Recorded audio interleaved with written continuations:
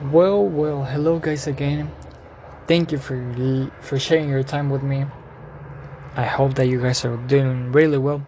Today we're gonna talk about this specific martial arts that, to be honest, it's cool, really cool. It's so you can have an idea of capoeira. Capoeira, it's kind of like a breakdance, but it's not breakdance, obviously. Breakdance is dancing, capoeira is martial arts. With rhythm, with music, which is kind of cool because if you have noticed the greatest martial artists, not all of them, but many of them know how to dance. For example, Donnie Yen, Bruce Lee, Jackie Chan. I don't know if Jet Li does, but I gotta research for it. But the rhythm is very important on a martial artist. So capoeira, there's still debate on capoeira, if it was created already before the Africans got enslaved by the Portuguese, or the African were developing the martial arts over the years that were enslaved with the Portuguese. Also, they were enforced to remove the Africans were forced to remove their own traditions and get the new ones from the Portuguese. And if they were caught by trying to remember their traditions, they were brutally or hardly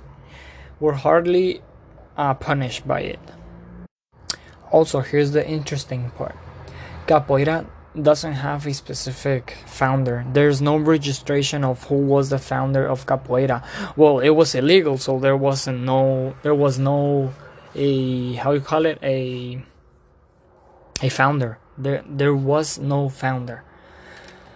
Or at least the research that I have, there's no master at all. But there was two people that bring it back to life, were Master Bimba and Master Pastina. Master Bimba was responsible to create a style that is called capoeira regional, which training focuses mainly on attack, dodging, and counter-attack, giving high importance to precision and discipline. Use jumps or aerial jumps, acrobatics stay to a minimum, since one of the foundations is always keeping on hand or foot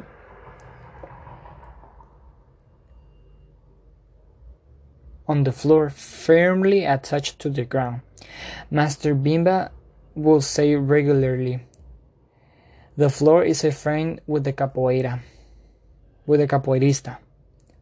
The name Angola starts as nearly as the beginning of slavery in Brazil, when Africans taken to Luanda to be shipped to the Americans were called in Brazil #quote-unquote black people from Angola. Regardless of their nationality, in some places of Brazil people will refer to capoeira as plain Angola. The ideal of capoeira Angola is to maintain capoeira as close to its roots as possible, characterized by being strategic with sneaking movements executed standing or near the floor depending on the situation to face. It values the traditions of Malicia, islanders, and unpredictability of the original capoeira. Capoeira contemporánea. In the 1970s, a mixed style began to take form, with practitioners taking the aspects they consider more important from both regional and Angola. Notably more acrobatic, this substyle is seen by some as the natural evolution of capoeira, by others as adulteration or even misinterpretation of capoeira. Nowadays, the label contemporánea applies to any capoeira groups who don't follow regional or Angola styles. Even the ones who mix capoeira with other martial arts. Some notable groups whose style cannot be described as either Angola or regional, but rather a style of their own, include Senzala de Santos, Cardao de Ouro, Ouro, and Abada, Abada. In the case of Cordao de Ouro, the style may be described as Miundo, Miudinho, a low and fast paced game, while in Senzala de Santos, Thai style, TYE, may be described as simple as Senzala de Santos, an elegant, playful combination of Angola and Regional. The last part of the episode. First, fighters that know capoeira of MMA. I think that's correct, right? Okay, MMA practitioners of the martial art. Wait, I say that again. Okay, the one that I searched up, it was Anderson Silva, who is a yellow belt by this episode or when I search it up. Trained capoeira at a young age.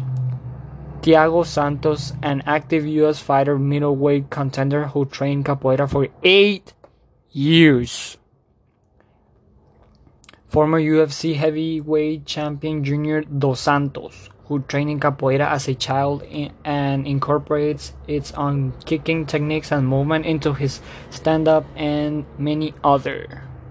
So I hope that you guys like it. This is, I think, the short podcast that I have done, and hopefully is the last, because I would like to do more research and do 10 minutes or something more good than 5 minutes or 6, 7.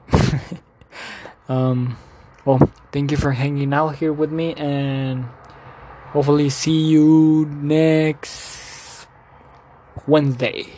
Okay, see ya guys, take care.